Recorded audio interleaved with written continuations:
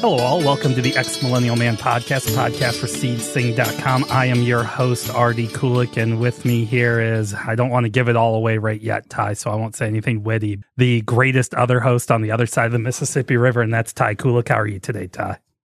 Hi, everybody. I'm good. I'm glad we're not going to get as heavy as we did last week. It was a good podcast, too, but it was very heavy and emotionally draining. Yeah, and I got a lot of response, most of it good. The biggest complaint is it was not Nina Simone, or it was Nina Simone. I think we said Ella Fitzgerald or something that did To Be Young, Gifted in Black. It actually comes from playwright Lorraine Hansberry from the 1960s. She wrote Raising the Sun. That's where it really comes from. So I do want to say, I did want to correct myself, but I've been for sure holding this one for a while, and this is a good time to do it because it will help me cross-promote another podcast I was on. But Ty, oh, wonderful. Nobody knows where the term G.I. Joe originally came from.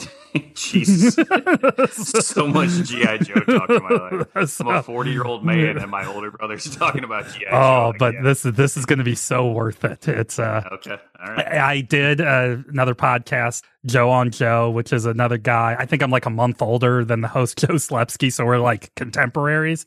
And he just talks about G.I. Joe. He just dropped this a couple days before we drop ours. He and I did one where we talked about how the G.I. Joe cartoon and comics actually helped inform us of what it meant to have a good romantic relationship. So if you really want your minds blown. I haven't listened to it yet, but I have it downloaded, ready to listen to. So. Oh, it is weirdly like grown up.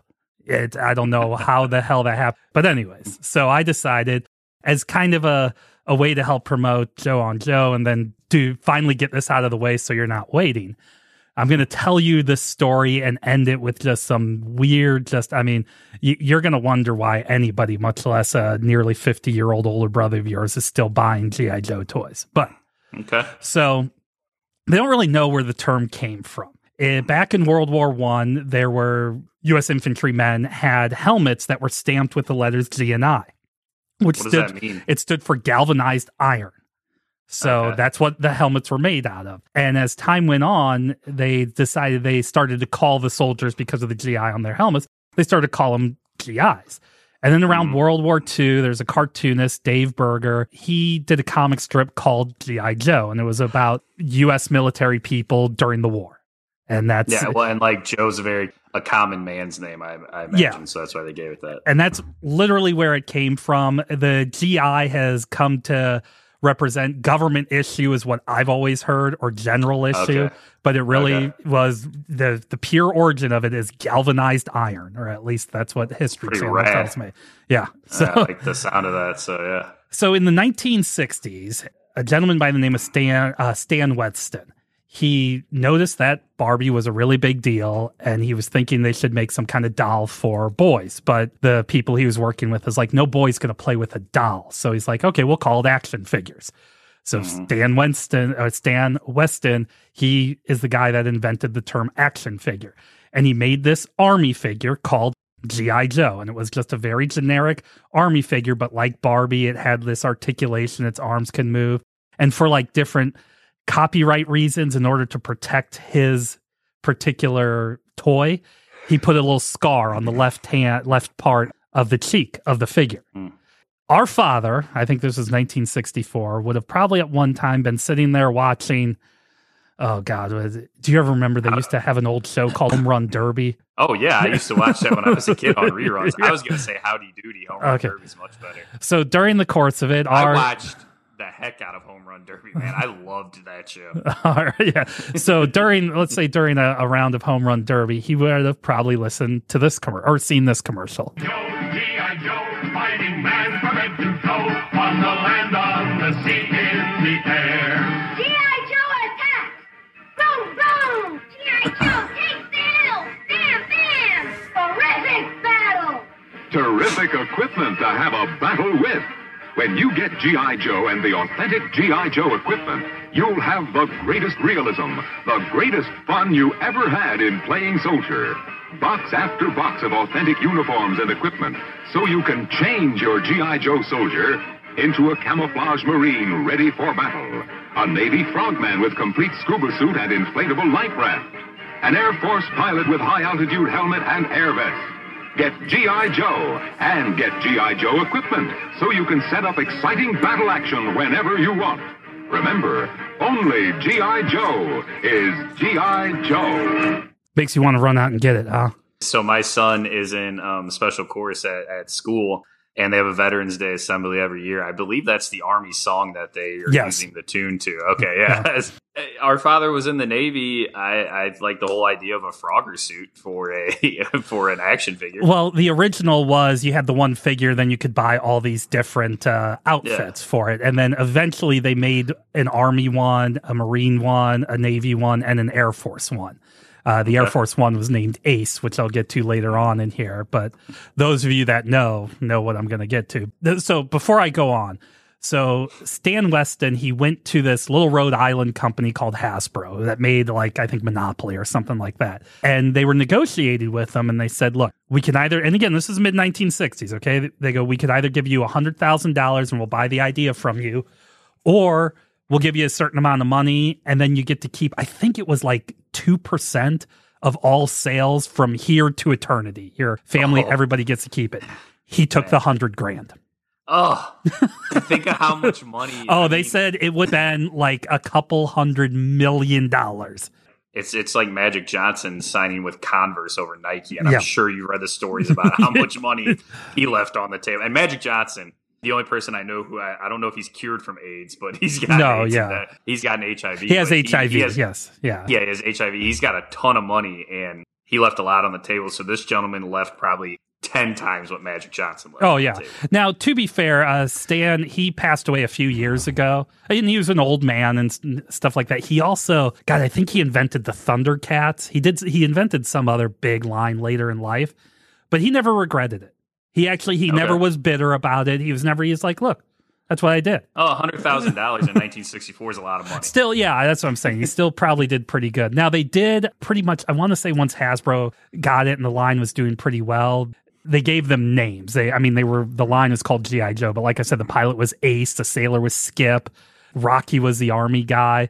And they even made an African-American figure in 1965. It literally was just the regular G.I. Joe, but they painted his face brown. Oh, boy. That's problematic. I think this is really important, though. Barbie's not offering African-American dolls at this time. So these young boys in the 1960s, you could go out there, especially if you're an African-American, you could see yourself in that toy. So... yeah, I do. And I mean, look, I'm obviously going to sing a lot of praise for G.I. Joe, but being ahead of gender and race politics for a toy line, they were always about one step ahead of everyone else. That's good. I wish they'd just made another guy. Yes, I agree. It is unfortunate that the first African-American G.I. Joe is a white dude in blackface, but it's essentially, that comedian who did that in the King of Comedy movie that he did. Yeah. Jerry Lewis. Right. Which is, people don't watch that. No. Tangent, but that movie is, first of all, it's not good. Second of all, it is highly problematic. No. Now, G.I. Joe is also really big in Britain. Not Europe, but in Britain. But G.I. Joe is a very American military thing, so they just rebranded it as Adventure Team. Now, are the soldiers called something different in Britain? No, they were. It was. I think Action Man was maybe what they did.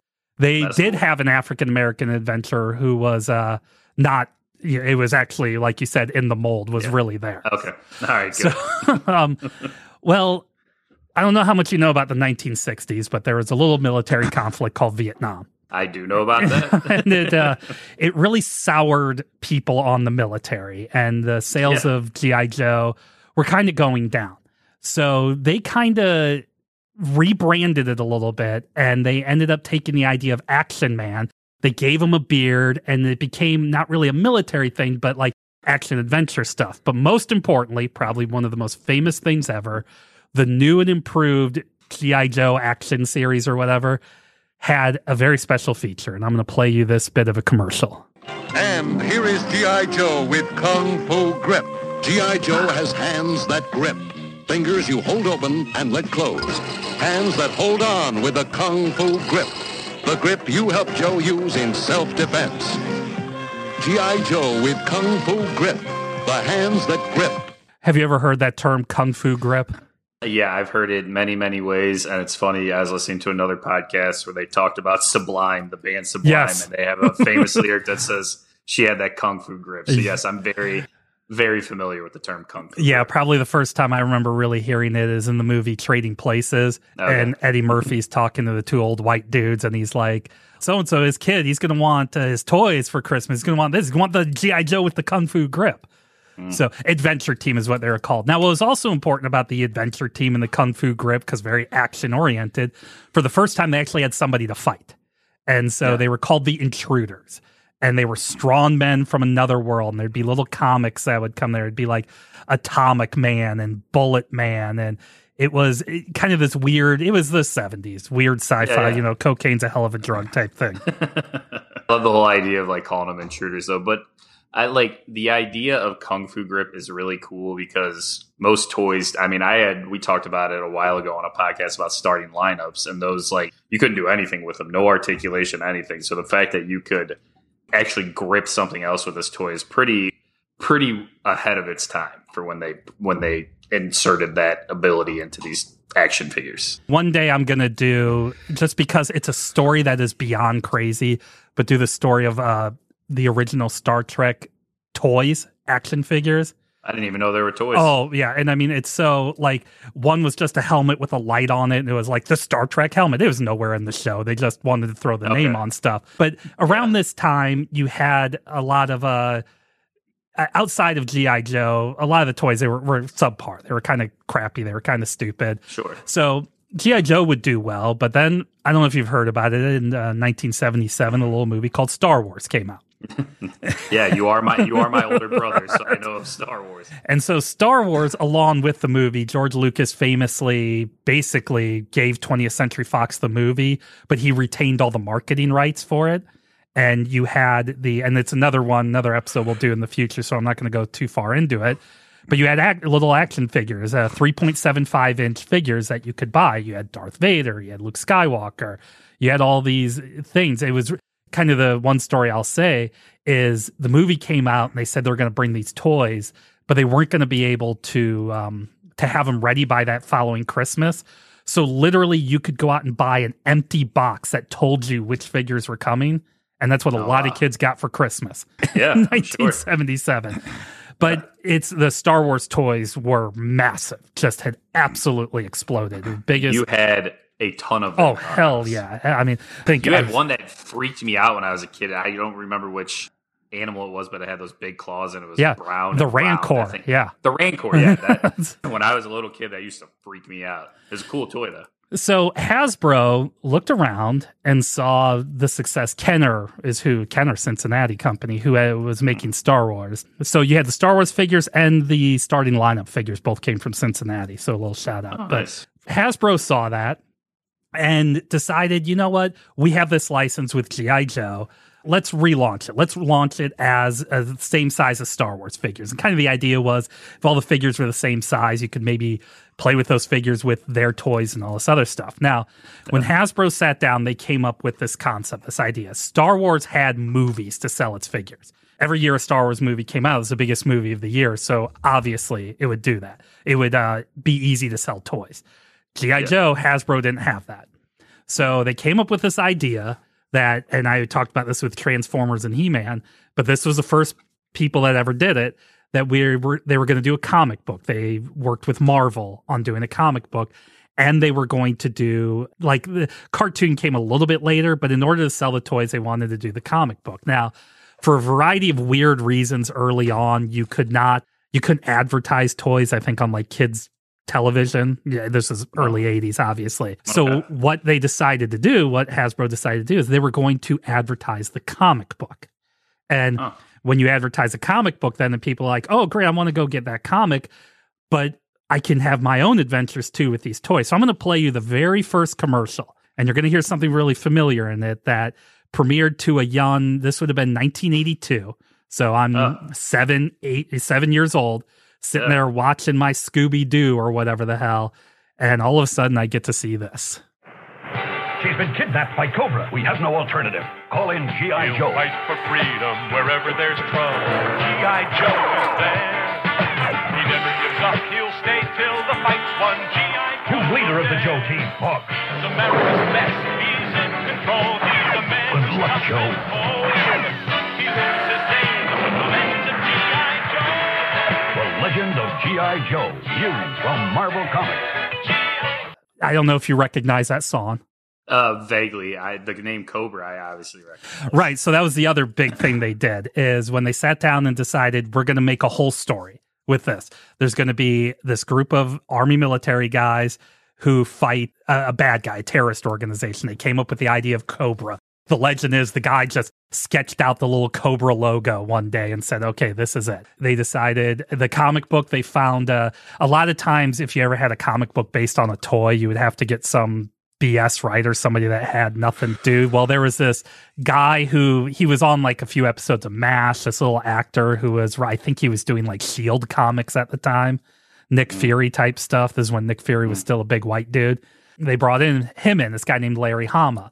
And he was I think Vietnam. I want to say he was in Vietnam. But he basically wrote personalities for these characters. And when you went and you bought your G.I. Joes, on the back, there were these little file cards that would tell you what their rank was, what branch of the military they in, and it'd be a little story.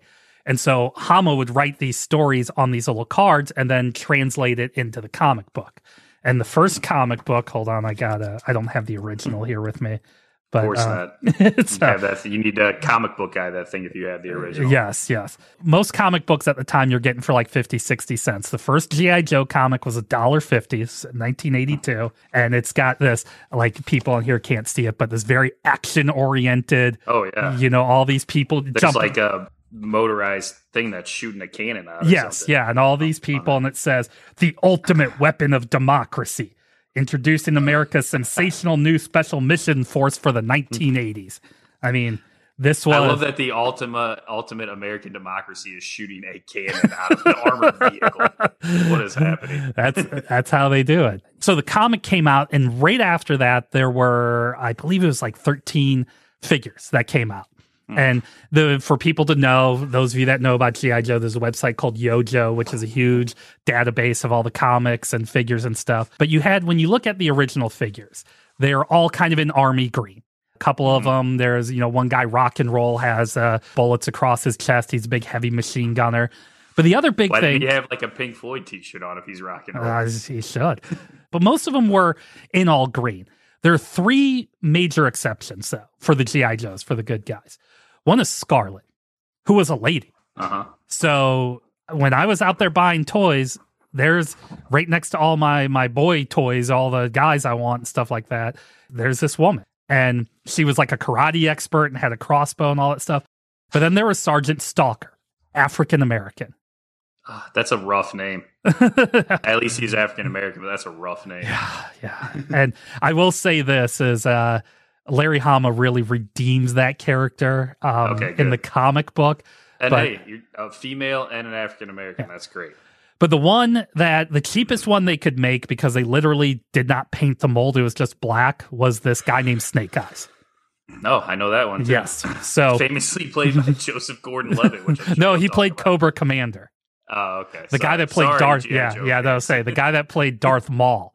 He played Snake Eyes. Cool. You mean the only good thing from the Star Wars pretty cool is Darth Maul? Yeah. You had all your guys in green and all that stuff, but then you had these three other characters that are a little different. And then you would also see these two blue characters, which they were protecting themselves from COVID, that had face masks on, who were I remember those. The Cobras. One was Cobra Officer, the other was Cobra Soldier. And so you could immediately go out, like Star Wars, you could buy your Darth Vader and Luke and have all that stuff. The G.I. Joes also had vehicles, like Star Wars did. They had a big tank, they had a jetpack, and what was important about the vehicles is they would each come with a figure.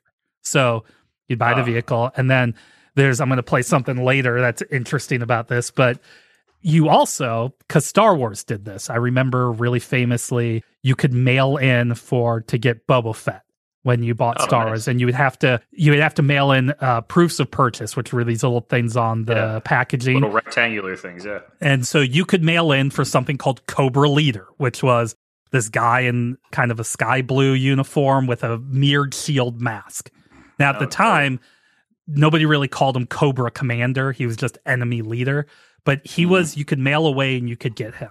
Ty, that's cool. It went gangbusters. It was, of course it did. I had one of the G.I. Joes in the green thing. I remember our oldest brother's dog ate its arm off. Yes, it was huge. And so you had the figures coming out the same time as the comic books. And what was, comic books are soap operas for boys, for men now, 100%, basically. 100%, yeah. And comic books have always been a little, they've pushed the thing. I mean, the X-Men were out at this time, and the X-Men's an allegory for, you know what? It's okay if people are different, if people are gay, if they're girls, if they're this, if they're that. Marvel had already done with Iron Man, had already done a whole Tony Stark is an alcoholic storyline. The Green Arrow, his ward, his Robin or whatever, was addicted to heroin. So people got used to getting these more grown-up ideas in comic books. And G.I. Joe wasn't any different. Like I said, Larry Hama wrote this based off of people he knew in Vietnam and what was going on. And there's storylines in there, especially about Snake Eyes and Stalker as they served in Vietnam together, where they would come back from the war and people would spit on them, and the military would forget about them. And, kind of by this time I'm reading these comics, I'm like 9 or 10. It's like, well, shoot, it's not just the people didn't treat him well, but our own government didn't treat him well. Mm-hmm. And so they had these stories. Now, but for the most part, all these stories are kind of one-off. There's Cobra's got a big evil robot. We got to go beat the evil robot or something like that. Till episode 10, till the comic book issue number 10. And at the time, comic books came out about once every month. So you're almost a year into it. It's already become a big success. And what they do is G.I. Joe introduces a concept of a town called Springfield. Ah, nice. So you even go, and Matt Groening talks about how he chose Springfield because in G.I. Joe, Springfield was just every town. And that's awesome. What Springfield was this town. It wasn't really, you didn't know exactly where it was, but it was just this normal little town that happened to be the base of Cobra, this international terrorist organization. Yep, I love that. It's every town USA has a terrorist organization running it. So they, from there, so you're about 1 year in, Hasbro, and this is where we'll end the first half because I'll get more into the cartoon and the toys themselves. But Hasbro decide, okay, we're going to do another line of G.I. Joes. And now they're not all green. There's a lot of different ones. First off, they introduced the character of Doc, the G.I. Joe medic, African-American. They introduced the character of Gun Ho. He's this Cajun Louisiana dude who's a Marine who's basically just wears a vest with no shirt under it and has a huge Marine tattoo in the middle of his chest. Nice. You had the characters got a little bit more complex. You had Snow Job and Torpedo. Snow Job was a Arctic soldier, and he came with little skis and ski poles. Nice. Torpedo was a Navy SEAL, and he had little flippers and a torpedo gun. And then you had also one of my personal favorites, Destro, which was just a big dude with a steel face. So awesome. He was obviously the bad guy. They also introduced kind of more intense vehicles. They had, and I think it was an F-14 or F-15, which I had. And they made a pilot for it, which they named Ace as a callback to the old G.I. Joe. You had, you had this big tank thing with a bunch of missiles called the Wolverine. And nice. I love the name. The person who drove that was a woman named Covergirl. And cool. So they introduced all these things. Plus, at the time, too, the figures changed a little bit. When I was talking about Star Wars were very rigid. Their arms and legs moved, but they didn't bend. G.I. Joe, they would bend. They had, with this series, they introduced, I'm doing it, I'm showing you, people can't see, but the arms would swivel. So they would say swivel action, a little bit more articulation. So they re-released all the first series of figures with this new articulation. Now, if you go look it up and you go and you want to buy an original Cobra Commander, the one you would mail away from, they call it the Mickey Mouse one because his logo looks a little weird like Mickey Mouse. And his arms don't swivel. If you can find one that's not broken in shape, it's like $2,000. Jeez Louise, that's expensive. So, same thing with Snake Eyes. But once you get to the figures have become so big, and since they stopped producing the original ones, that's why they're so expensive. The ones with the swivel arms, you can find them for $100. So, still a lot for an action figure. It is a lot, and I am going to very much embarrass and upset my wife when I talk about some of the stuff I've done. And it's Ty, this is it. It was huge. You had a huge action figure series, a comic book. At the time, it was Marvel's #1 comic. Where and that includes, like I said, Spider-Man. That includes it was Hasbro had hit pay dirt with this. Mm-hmm. And you know how these stories go. When you're at the top, there's only one place to go. Keep going higher, right?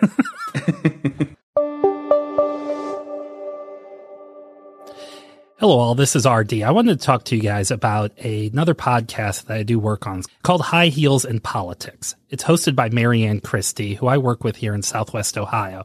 And Marianne, she interviews a lot of influential people. In Ohio, she's interviewed a lot of political people that are influential. But for those of you outside of this state, she's also interviewed people like Susie Chapstick Chaffee, a former Olympic skier who was the face of chapstick for the 1970s and 1980s. It's really interesting to listen to that one because she talks about her struggles as a woman in the Olympics, but then how she used her celebrity and her attractiveness in order to get more rights for amateur athletes, which led us today to things like the NIL. Also, Susie was very instrumental in Title IX, which we're celebrating the 50th anniversary of. But it's not all just seriousness. Marianne has also interviewed the Naked Cowboy, the New York City icon that's been out there. Simon Lease, who a lot of you may know if you've ever seen The People vs. Larry Flint. He was the guy that arrested Larry Flint. He also arrested Jerry Springer when Jerry Springer was a member of the Cincinnati City Council here. So I encourage you guys go to Spotify, Google, Apple, go search High Heels in Politics, follow, subscribe the show. Marianne comes out with a new one every week, and it's an incredibly great conversation. And if you're interested or know anybody that may be on High Heels in Politics, just go to the contact page and talk to us. So let's get back to the conversation. Okay, Ty, this is not going to be a tale of just a precipitous fall like I teased at the end of the first half, because there's still a lot of up to go. Oh yeah. but it does kind of end. But before it did that, I was never a huge comic book guy. I would read a couple here and there, but this is really the first comic book I remember. I remember getting that first issue. I remember buying that thing, and I remember even the last issue of that comic I ever bought. It was issue number 55. It was called Unmaskings, and on the cover it showed Snake Eyes, Cobra Commander, and Destro taking their masks off. And wow. More importantly, in the comic book, there is probably one of the most famous comic books ever made. Is, I believe it was issue 21, called Silent Interlude. And what was famous about this comic is it had no words in it whatsoever. It was just pictures on panels. Yeah, but it told this complete story. And it's something that people in comic books have been trying to, even G.I. Joe has tried to do it a few times, have their quote unquote silent issues. And they're all dumb. It doesn't work. This one, though, is like a legendary comic book. And like I said, it was 21. So that early run of G.I. Joe, when it was doing really, really well, was interesting. But I go back to those commercials, the commercials that were showing the cartoon and had the, he fights for freedom wherever there's trouble. Hasbro went to cartoon company Sunbow and approached them about creating a G.I. Joe like after school cartoon. Something that would be on either in the morning or like 4 o'clock, or something that boys could watch their action figures on this cartoon. Literally in action, yeah. So right when G.I. Joe's getting big, right when that second series of figures are really selling well, in 1983, they released this 5-parter. It showed on Monday through Friday. So I would come home from school and I'd watch the story on Monday, and it was a continuous story. It was called the Mass Device. It was this whole story about Cobra building this teleporter and G.I. Joe chased him around the globe. And when they made the cartoon, this was the important thing too, is the G.I. Joes had red lasers, the Cobras had blue lasers. If they ever shot anybody, you never shot and nobody ever got hit, but in the vehicle that got hit, they would jump out before it exploded or they would parachute. Okay. And it was, so you go back, the Hollywood Reporter, a couple of years back, they did an oral history with all the people involved with the cartoon. And that was not because they were trying to protect children or stuff. The cartoon was written by a bunch of like anti-Vietnam War hippies. Nice. That's awesome. So they really kind of leaned in to this. And it's important. They talk about in this Hollywood Reporter article how the G.I. Joes are a team. they work together, where the Cobras always blame each other. Yep. And so it did huge business. It did really, really well. They were like, oh, maybe we should do another one. Now, at the same time, you had the next round of figures coming out.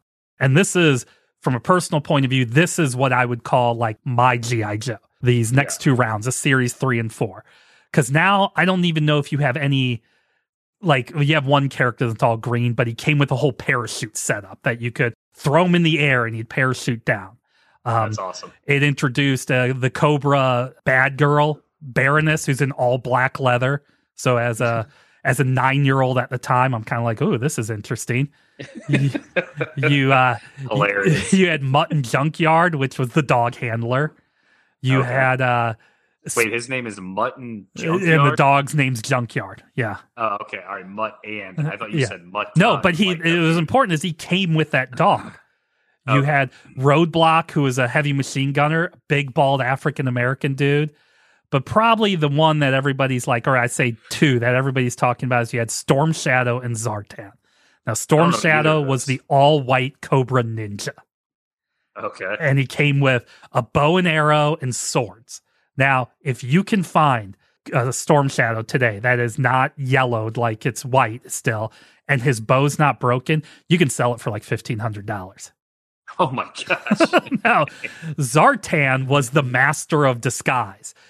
But his character, or the thing he did, I don't know why they did this, but they said he didn't like sunlight. So with the action figure, whenever you're in the sun, it would turn blue. Oh, cool. So you had these other little weird things going on, and then you had another mail away, which was Cobra Commander in a hood, which is kind of the way most people know of Cobra Commander. He looks like a clan leader or something. Okay, that's, yeah. The next year, they do another 5-part miniseries called The Revenge of Cobra, but they introduced some new characters who, in the comics, Larry Hama had to write for these new characters, but if he didn't like them, they'd be in like one issue. And famously, around issue 100, the comic ran for 155 issues on Marvel, and then it took like a 15-year break, and IDW picked it up, and they just ended it with issue 300. But around issue 100... Hasbro told him, you know what, you can do what you want. And he killed a lot of characters. Oh, really? And I mean, like, killed them. Like, really murdered them. But because he just didn't like them. In the Series 4 in 85, you had Shipwreck, who was the sailor, who is my all-time favorite character. The guy on the cartoon played his voice like Jack Nicholson, he said. Okay. You had Lady J, who was the intelligence officer for G.I. Joe, who this is, if you go listen to Joe Slepsky and I talk about it, there's a episode of the cartoon where she's in a nightgown, which was kind of a Princess Leia in an iron bikini moment for my young male, brain. And gotcha. But then they also introduced Flint, who is another G.I. Joe. And in the comic and in the cartoon, Lady J and Flint had a relationship. And it wasn't hidden or anything. It was, and this is where I say it kind of affected my mind because they were on the same team. And in the cartoon, they're on a aircraft carrier, and the admiral's like, I don't know if a woman should be doing man's work. And Flint gets all indignant. It's like, she's not a woman. She's my teammate. Again, this is in a cartoon tie. That's so awesome. I love that. And there's even a whole nother episode where Flint thinks that Lady J likes somebody else, and he's getting all indignant about it, and all his teammates are like, dude, relax, just talk to her. And at the end, he finds out a misunderstanding, and he completely drops it. Oh, great. See? I guess they do teach you about relationships on that show. So, the figures are doing well. Oh, also, the other thing I want to say is this second version of Snake Eyes. They started to refresh some figures around this time, came out. And this Snake Eyes came with a sword. Because in the comic book, Larry Hama said he and Storm Shadow, the Cobra Ninja, were old ninja buddies. So this whole story. He also came, I told you about Mutton Junkyard. This Snake Eyes also came with Timber, which was a timber wolf, which was his pet. That is rad. I want that. I want a timber wolf as my pet. So you have this all black ninja figure with an Uzi and a timber wolf. I'm not a fan of guns, so get rid of the Uzi. That sounds awesome to me. No, so this is why it was so attractive. Now, also, so they've done 2 miniseries, and then in 1985 they do a third one which just I have. If you go to Seed Sane, I ranked every single G.I. Joe episode ever. You sure did. There are 95 of them. I ended up. This is the last not the last one, but the third mini series, The Pyramid of Darkness. Far and away the best. I absolutely. First off, Snake Eyes not only is walking around with a timber wolf, but at one point he break dances and then is wearing a dress and dancing, trying to escape Cobra. That's awesome. Which I know today in Florida that would get canceled or whatever, but to me, I'm like, that's what you got to do. Yeah, that's Some Like It Hot territory, man. That's awesome. I love it. They decided in '85 to make it a regular series. Every day after school, I'd come and I'd see a new adventure of G.I. Joe. And like I said, you guys can go read the way I rank them all. But at the time, when you're doing kids' cartoons, they wanted to make sure that kids are learning a lesson. In He-Man, famously, at the end of every episode, he'd be like, in today's episode, we did this, and this is, what the lesson it taught you. The weirdest one of all is when He-Man and She-Ra came on, and they were like, if somebody touches you in a weird way, you need to go tell your parents, which... At least they're getting the message out there. And Ty, I don't think you fully understood the absolute terror and fear of living as a young child as a 10-year-old in the 1980s, because every time you turned around, somebody was about to kidnap you. Yeah, I remember that was a big deal. I remember hearing how big of a deal kidnappings were. At the end of each G.I. Joe episode, they would have a little public service announcement that was written by some child psychologist. Now, I'm going to play one for you here, Ty, okay? Okay. Your mom had an accident. I'll take you to her. Uh-oh. Look, Wild Bill. Who was that? Some stranger. He said Donnie's mom was hurt. I didn't know if I should go with him. Well, just don't do what a stranger says. Check it out with an adult you know. Remember, a stranger can mean danger. Now I know. And knowing is half the battle. G.I. Joe. Hey, a stranger danger indeed, and knowing is half the battle. So I've worn it out, but I used to have a shirt that just said, and knowing is half the battle. Uh-huh. There's another shirt out there you can get that says, if knowing's half the battle, what's the other half? And it says below it, blue lasers and red lasers. That's pretty good. So these PSAs are legendary, especially amongst people my age. Like even my son, I could never get him into G.I. Joe or stuff, but I showed him not long ago some of these PSAs, and he thinks they're the funniest things ever. I love it. And I want to know wherever G.I. Joe's based, wherever their military base is, why they live in a town with some of the dumbest kids on the entire planet. Is because you see like kids one that need to be told by soldiers all the time what to do. And there's like one where there's a down power line. These kids are like, "Hey, let's jump our bikes on it." And then G.I. Joe comes up and like, "Don't do that." And they're like, "Roadblock." And it's or my personal favorite is with Shipwreck, because he's not really even teaching a lesson, but this kid is like, "My mom and dad are mean. I'm going to run from home." And then you see Shipwreck. "Yeah, you go do that because you're a little jerk of a kid." And the kid's like, "Yeah, I shouldn't be a jerk." That's awesome. So I love that he nagged him into not running away from home. So yeah, as a child, not only am I getting my blue and red laser fights, but I'm getting a good lesson at the end of every show. And knowing is half the battle, dude. So here's where it starts to get ridiculous, Ty, if you didn't think it was ridiculous already. You have the cartoon going. You have the comic book, like I said, is doing gangbusters. Things are going really, really well. And then in 1986, they release a new group of figures. Some of these figures are... So there's the Battle Android Trooper, which was a Cobra. They created this called the Bat. They created this robot that had all these different weapons you could put on its arm, which the whole reason this was invented was because in the cartoon they wanted to actually shoot something, and you can shoot a robot, not a person. So the body count of the Bats, but it was a cool little figure. And then you have Dr. Mindbender, the Cobra Interrogator. Now...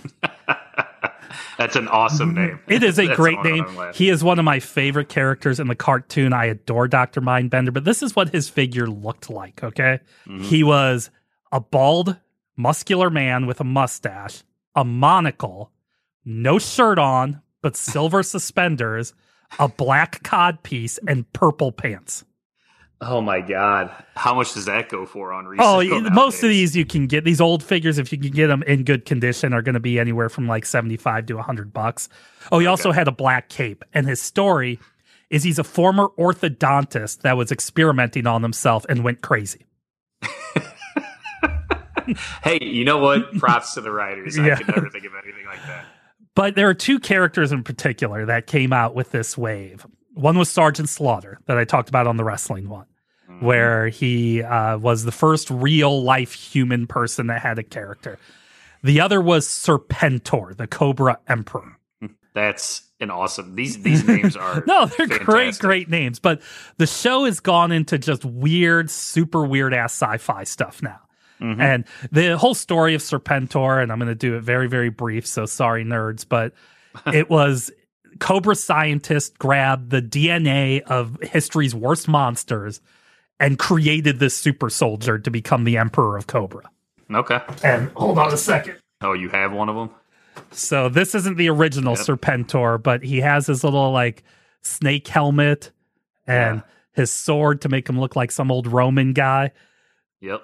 But it was in the cartoon, like Larry Hamas famously absolutely hated Serpentor, and he actually is one of the first character he kills, and when he gets a chance to kill these characters. But it's still a popular action figure set, but it's getting away from, I don't want to call it the realism or whatever, but it's going more in a sci-fi direction. You already had that with Star Wars, and I can tell you personally, this is the time I start to phase out a little bit of G.I. Joe.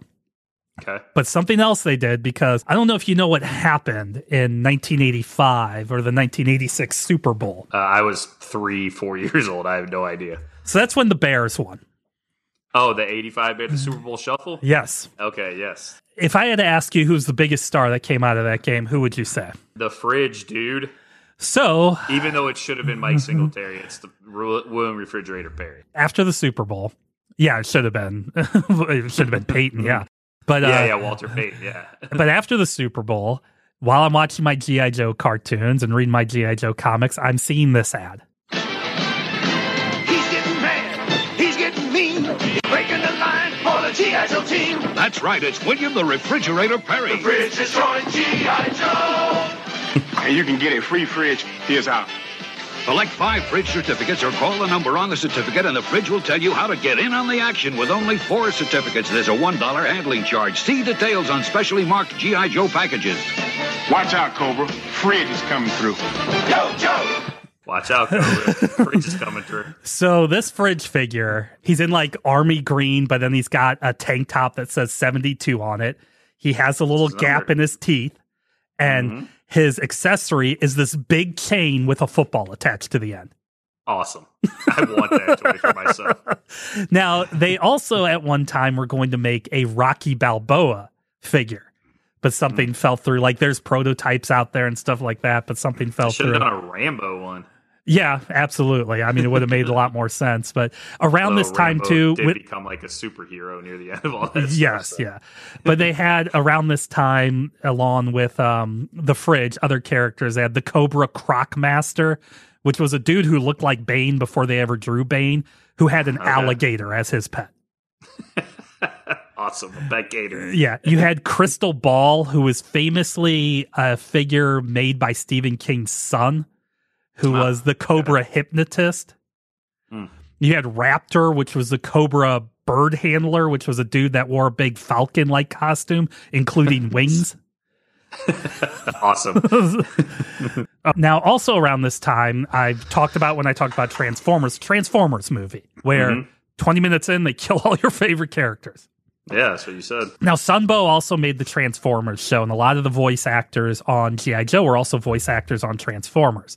The guy that did Cobra Commander, he also did a Starscream. And so a lot of these same people. You had the same writers, same group and stuff essentially writing G.I. Joe, and you have all these new toys. Now, Serpentor has been introduced in the comic book, but they want to move toys, so it's like, okay, we got to get rid of some characters. And let me just put it this way, Ty, the 1980s is a very weird time.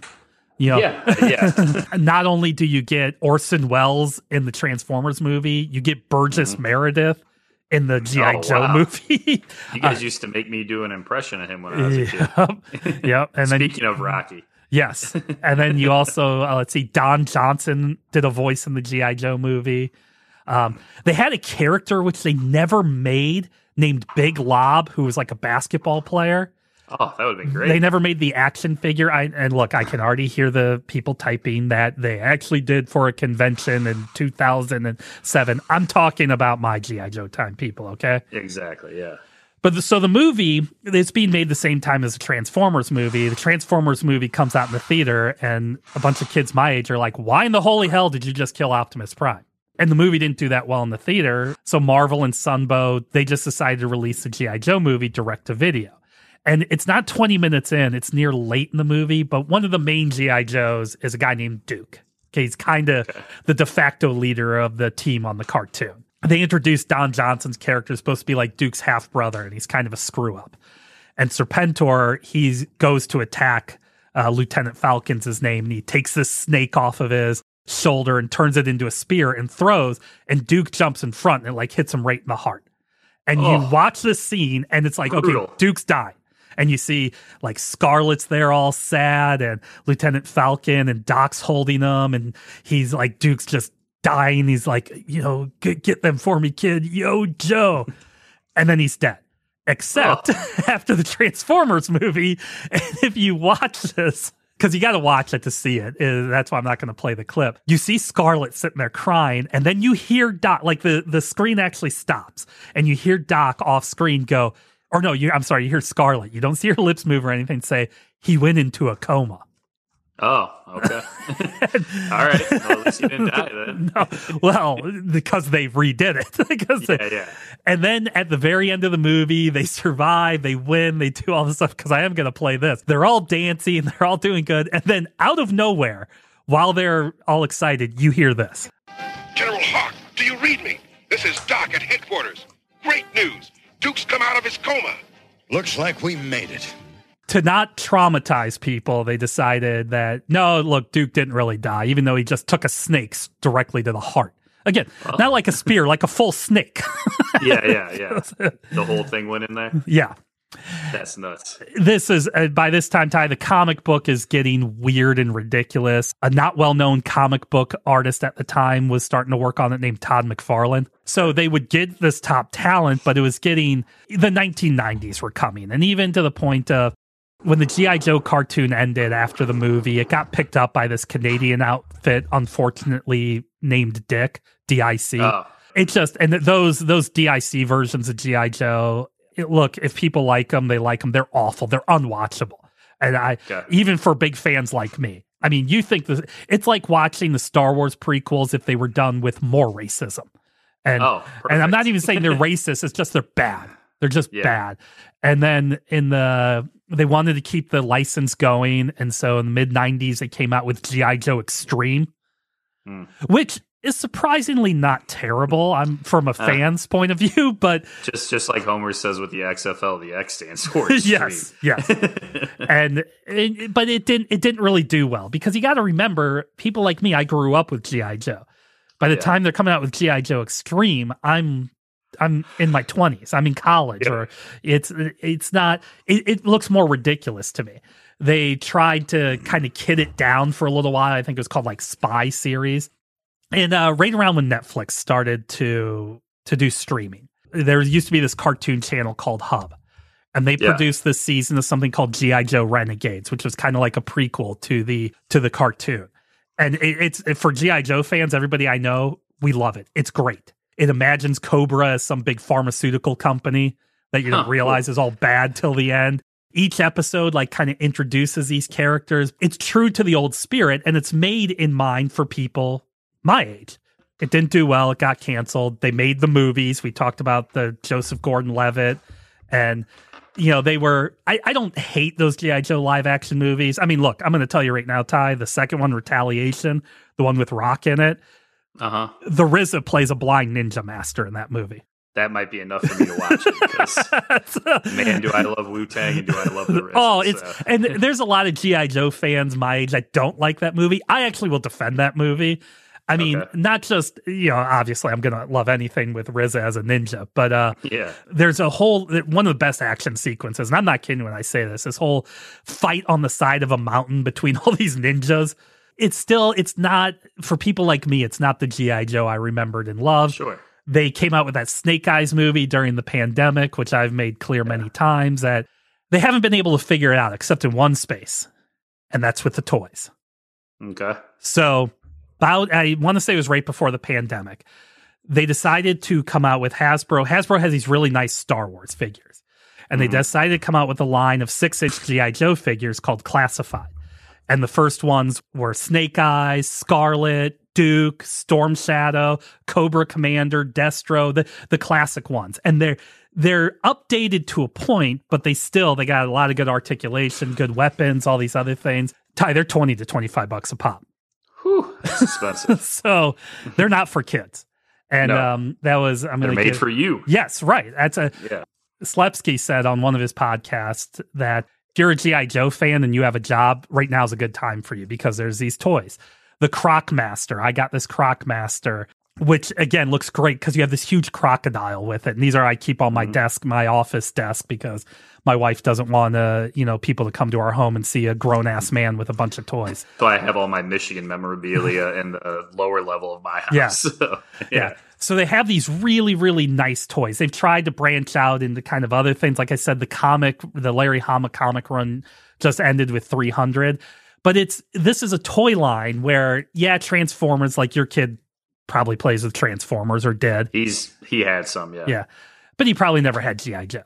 Not a single one. Yeah, Star Wars. Probably played with Star Wars still. Oh, yeah. Still got a lot of the toys. This is just one of those weird, like, again, at a time period, his number one best-selling toy. It was the number one comic that Marvel had going. It was doing great ratings on this cartoon. You were getting the likeness of William the Refrigerator Perry, but it just had this moment in time that no matter what they've tried to do, their fan base is aging. And I know because I'm one of them. No, it reminds me a lot of when we talked about American Gladiators and how it's like, oh, I wish they'd come back. But part of me doesn't because I like the nostalgia of like what I saw as a kid. Yeah.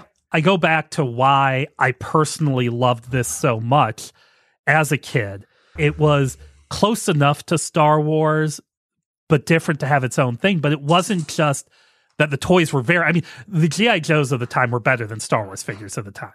They just were. They have, you want to go talk about unique like items each character had. No two characters had like the same gun, had the same, I was talking about with Slepsky about how the first run of those G.I. Joe 3 3/4 inch figures, the only woman that actually had a gun was the Baroness. But the rest of them, like as Scarlet had a crossbow, had this. The cartoon was telling these weird adult-like stories with stupid action here or there. Yeah. I had this constant feed of stories we talk about today. Right now, The Mandalorian and The Bad Batch are both on Disney Plus premiering new episodes. Right now in the Star Wars world, we can get this constant stuff. We didn't back then. Yeah. But with G.I. Joe, we did. And so it kept me fed. I just think as they continued to try to evolve to be, edgy or to be for kids or to be for this, they just lost something along the way. Until now, if they would do a live action version of the old G.I. Joe cartoon, I'd watch it, I guess is what I'm saying. I'm sure you would. Yeah, I don't know. Maybe this is like American Gladiators for you where it's just best left to have that moment in time that you had with it. Yeah. So, Ty, that's it. That's the story of G.I. Joe. Now I know. And knowing is half the battle. G.I. Joe! I'm glad you got it out finally, man. Well, I want to explain to you and everybody out there what outside of being a non-masculine man. No, and it sounds cool. And like I said, like the stuff they did sounds ahead of its time. And that's pretty awesome that they did stuff like that back in the 80s. You didn't see many toy companies doing the things they did that you told me about today. You're not going to ever see a cartoon ninja in a dress breakdancing and smacking cobras around, but I did when I was 9 years old. Yeah. It had an effect on me. And it's stuck in your memory. Yeah, man. That's awesome. All right, Ty. So if they're going to make a Charles Woodson G.I. Joe figure and you need to go order it, where are they going to find you? I would be the first person to buy that if it came out. You can find me on Instagram and Facebook, Ty Kulik, TYKULIK, all lowercase. More importantly, read my stuff on SeedSing, SEEDSING.com, sports, pop culture, music, movie reviews, all that good stuff. I plan on writing about how thrilled I am that De La Soul is finally back. De La Soul is finally on streaming services now, so I've been listening to a lot of that. Again, that's Seedsing, SEEDSING.com. You can hear me on a few episodes of the podcast Chucklehead Chat, hosted by my buddy Glenn. Get that wherever you get podcasts. Most importantly, though, listen to me on this podcast. The Ex-Millennial Man. Rate, review us, tell your friends about us, check out our Patreon, and as always, Black Lives Matter. Yeah, repeat all that. And before people say, I know I skipped a lot of the figures. Again, I was talking about most of my things. I know I skipped Battle Force 2000 and Ice Cream Soldier and Robo Joe. Look, those, I mean, I know they have their fans, and God's bless you guys, but man. Yeah. I'm sure you'll get more hate from people about that than last week's episode. Yeah. And I know, because I've gone around, like I said, I have a more modern Serpentor.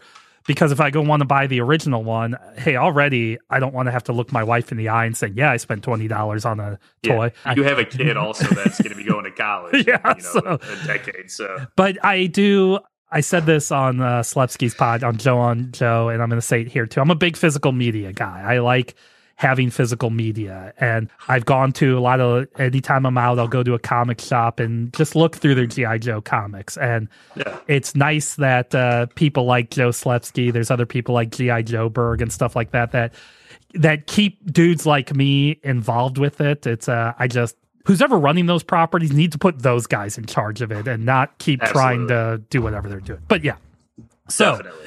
With all that being said, we thank you for your ears. Anything else that you may use to listen to the Ex-Millennial Man podcast. Remember, we are here every Saturday for free, wherever you find your fine podcasting shows. And enjoy your weekend, Ty, and we'll talk to you next week. Take it easy.